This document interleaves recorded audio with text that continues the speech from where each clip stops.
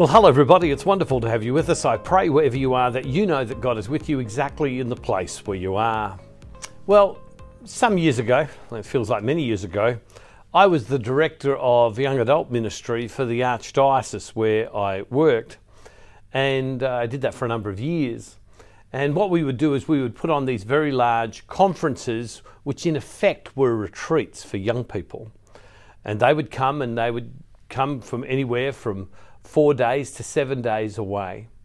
And every day we would have opportunities for a lot of fun, of course, but we'd also have opportunities for sharing faith, for listening, sharing with each other, and listening to messages that were given.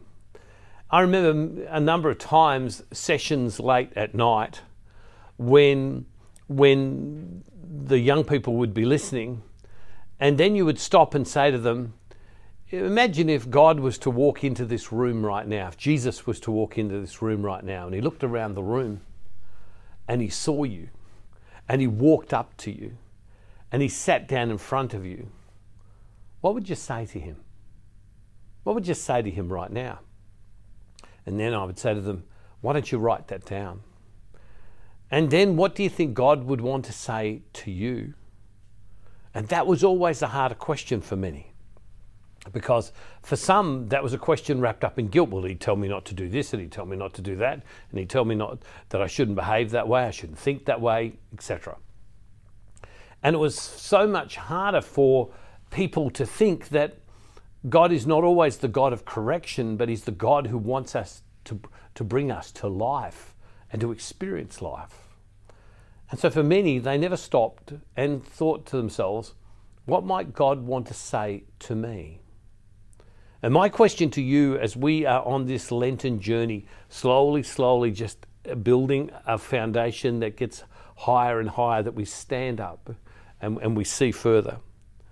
What might God want to do in you this Lent? Many have thought about the things that they will give up, or they've thought about areas of their life where they feel either good or not so good. But what would God want to say to you exactly where you are? What would God want to say to you? Well, I want to read from Luke's Gospel, chapter 5, verse 17. And it says this: One day while he was teaching, Pharisees and teachers of the law were sitting nearby.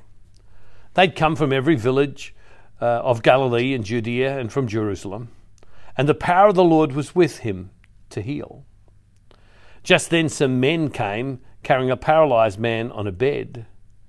They were trying to bring him in and lay him before Jesus. But finding no way to bring him in because of the crowd, they went up on the roof, let him down with his bed through the tiles into the middle of the crowd in front of Jesus. And when he saw their faith, he said, friend, your sins are forgiven you. Then the scribes and the Pharisees began to question, who is this who is speaking blasphemies? Who can forgive sins but God alone? And when Jesus perceived their questionings, he answered them, why do you raise such questions in your hearts? Which is easier to say, your sins are forgiven you, or to say, stand up and walk? But so that you may know that the Son of Man has authority on earth to forgive sins, he said to the man who was paralyzed, I say to you, stand up and take up your bed and go home. And immediately he stood up before them, took what he had been lying on, and went to his home, glorifying God. Amazement seized all of them, and they glorified God and were filled with awe, saying, we have seen strange things today. See, when these 4 men carried this crippled person to Jesus, what did they want? They wanted healing, of course. That's what they wanted. They wanted Jesus to heal. But when they eventually couldn't get in and they jump on the roof and they open the roof up and they lower the man down, what does Jesus say to them? Jesus doesn't say, what do you want? No. They want healing, but what does Jesus do? Jesus says to the man, your sins are forgiven. You're forgiven. In other words, I'm healing you in a far deeper way. I'm not healing you of your physical ailment, no. What I'm going to do is I'm going to heal you of those things that can separate you from me. See, Lent is a time when we come before God and we're constantly saying to God, your will be done in my life. What you want for me. It's one of the reasons I admire Mary so much, that when the angel Gabriel appeared to her, the angel Gabriel said to her, you're going to be the mother of the Lord. And what's her response? Be it done unto me according to your will. Mary laid down her will in order that the Lord's will was done. And it's a vague question in a sense. What does God want to do in our lives? Sometimes people don't know how to answer that. Well, every day in your prayer, every day in your reflection, say to God, God, what do you want to say to me? God, how do you want to lead me? What are you after? When the television program began that I've talked about years ago that we do, I was in Rome at the time. I was literally on holidays. And I felt like I should go and spend a day at the Vatican. And I did. I spent an entire day there. And I sat down in a number of different places in the Vatican Museum. I sat down in Sistine Chapel. I sat down in St. Peter's Basilica. And I wrote each time, God, what are you saying to me? What do you want to say to me? What do you want to say to me? At that point in time, television had never crossed my mind. It hadn't been on my mind. Years before I had said to someone, one day we'll be on television, not having any idea what that meant, but that was years and years before. And then I forgot about that for many years. And I went there and I just kept saying, Lord, what do you want to say to me? What do you want to say to me? And I wrote it out a number of times. God, what do you want to say to me? Well, as I listened, one day God revealed in my heart from that, I want you to make a Catholic television program. And the rest is history. I'm here today talking to all of you in so many different countries because I went after God to say to God, God, what do you want to say to me?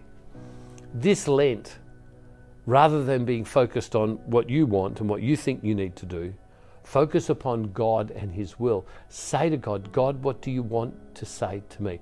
Literally, you could say that. That's what I wrote. God, what do you want to say to me? What are you asking of me? What do you want to tell me?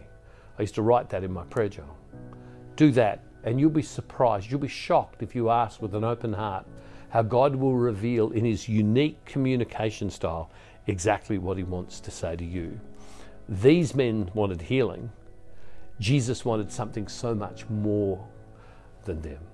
And even though there were skeptics around, and ultimately Jesus did a healing in front of them just to show them who He was and not be hindered by their lack of faith, Jesus ultimately was saying, I've got a bigger plan for this man.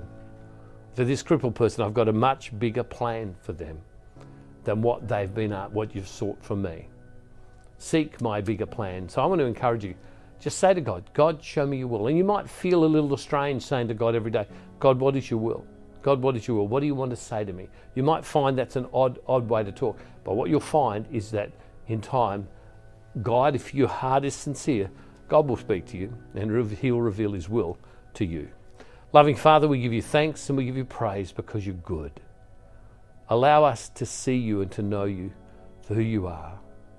And Father, we make this prayer in the name of Jesus through the power of your Holy Spirit. Amen. Hey, God bless you all, everybody. See you tomorrow. And don't forget, wherever you are, God's never ever far from you.